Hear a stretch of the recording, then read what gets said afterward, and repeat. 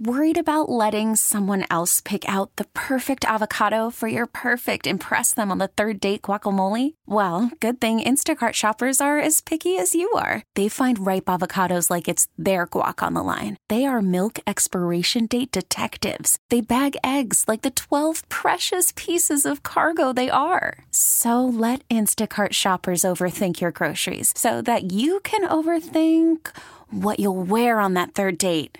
Download the Instacart app to get free delivery on your first 3 orders while supplies last. Minimum $10 per order. Additional terms apply. What's driving the conversation in California today? Every weekday at this time, we explore a topic that's making news in our state. This is the state of California. Good afternoon. This is the state of California. Doug Sovereign is away. Today we are joined by political scientist from Sonoma State University, Dr. David McCuan. Yesterday on this program, we spoke with former Secretary of Defense and White House Chief of Staff Leon Panetta about challenges for Democrats in the Biden administration as we turn to the midterm elections of 2022. Today, we turn to the Republican side and the challenges that the GOP faces in Congress as well as in Sacramento. So, Professor, can you start us off with some perspective about how California's Republican Party is evolving in recent years? Well, good afternoon, Jeff and Patti. And as we think about the national conversation of what's going on with the GOP versus what happens in California, it's a very different setting here, right? You had the recall of Gavin Newsom, which backfired, and he was able to throw back. You have a very different conversation in different parts of the state in terms of counties that touch the water versus those that don't. Almost half the voters in the state are registered as Democrats.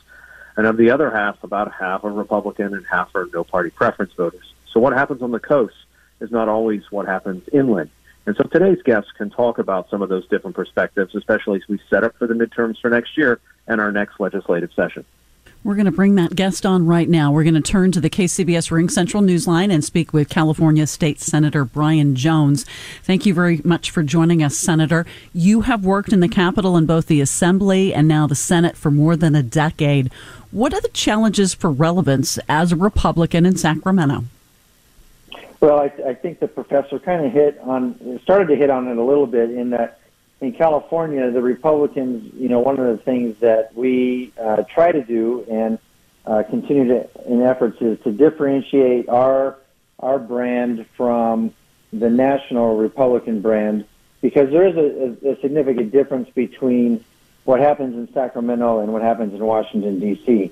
What a lot of Californians don't realize is that Sacramento is actually somewhat bipartisan in a lot of the things that we do. So I have very positive relationships with many people, many Democrat legislators, both in the Assembly and in the Senate, several of them from the Bay Area. So as a Republican, I was the number one Republican last year as far as getting bills passed out of both houses and signed by the governor. And the only reason that happened is because I've built and maintained very positive working relationships with my colleagues across the aisle, which we don't see that coming out of D.C. so much. And, one of the things I always try to encourage the media in California is to pick up on that, a little bit more here in California.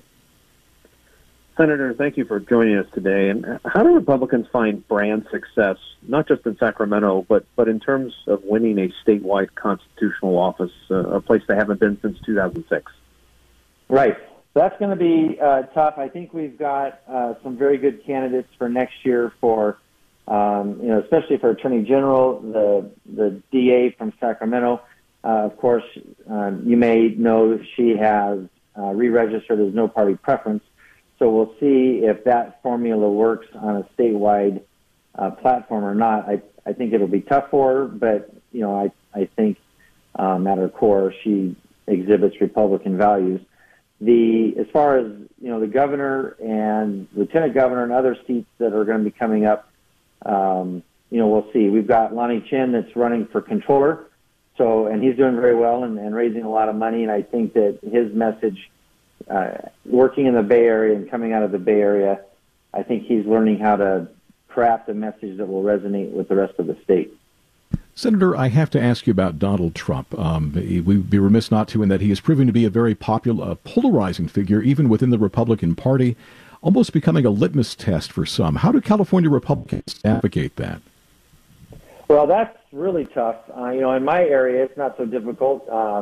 He's popular in my area, but other parts of the state, I understand he's not. Not so much. Obviously, Orange County, other parts of San Diego County, where I'm at, and then of course in the Bay Area, I think his numbers are way under up there. So he's Trump's got to find a way to get his message around the national media. There just seems, in my opinion, to be a competition in the national media and who can be the most negative about him without, and then, obviously with every president there's some good things and some bad things, and the national media, in my opinion, just refuses to report any of the good things he did while he was president. But he's got to find a way around that. That's not my responsibility, nor the California GOP to carry the water for him in California. He's got to figure out a way to make that message resonate. You were just mentioning some promising Republican candidates in upcoming elections. I want to ask you a little bit more about that, because in order for them to rise to the statewide level, they have to start out somewhere. They have to start at the local level. Do you think there's been an erosion of the bench or the farm team at the local level over the last few years? Of Republicans? Yes. I think in many of the areas where Republicans are currently elected, we're doing pretty good. And I think even still statewide, if you look at the number of, and this statistic might be a couple years old, but the last time I remember looking at it, as far as the number of elected offices statewide, city council, fire board, school board, those kind of seats, I think the elected positions were about 50-50, half Democrat, half Republican. In some areas of the state, like San Diego County, in the lower level elected offices, I came from a city council. Some of my Republican colleagues came from school boards or planning commissions or other things. I think in San Diego County, Republicans still outnumber Democrats as far as in elected office. Senator, one area where you received attention is on the subject of vaccines and the choice to get one or not. And how do you think the vaccine issue should be handled as we consider children and those who are school age, by parents, education officials, public health officials, all of those?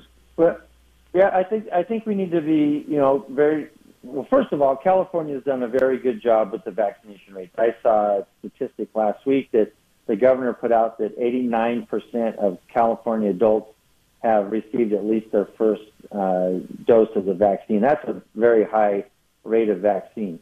I think as we move into the younger ages, the children and such, and we look at the science of how the virus is affecting children, it's by numbers and percentages, it's really not having a large effect on children under 18 or really under 35 for that matter.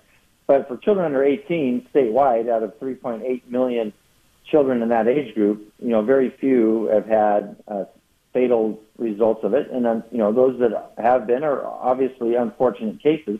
And my heart goes out to those families that have lost kids to this.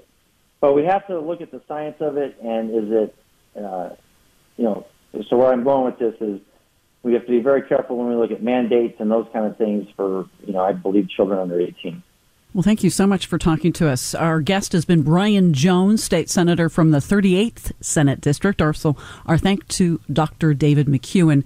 You can hear the state of California every weekday at 3:30 p.m. It's also available at kcbsradio.com and wherever you get your podcasts. We really need new phones. T-Mobile will cover the cost of 4 amazing new iPhone 15s, and each line is only $25 a month. New iPhone 15s? It's better over here. Only at T-Mobile, get 4 iPhone 15s on us and 4 lines for $25 per line per month with eligible trade-in when you switch. Minimum of 4 lines for $25 per line per month with autopay discount using debit or bank account. $5 more per line without autopay, plus taxes and fees. Phone fee at 24 monthly bill credits for well-qualified customers. Contact us before canceling account to continue bill credits or credit stop and balance on required finance agreement due. $35 per line connection charge applies. See T-Mobile.com.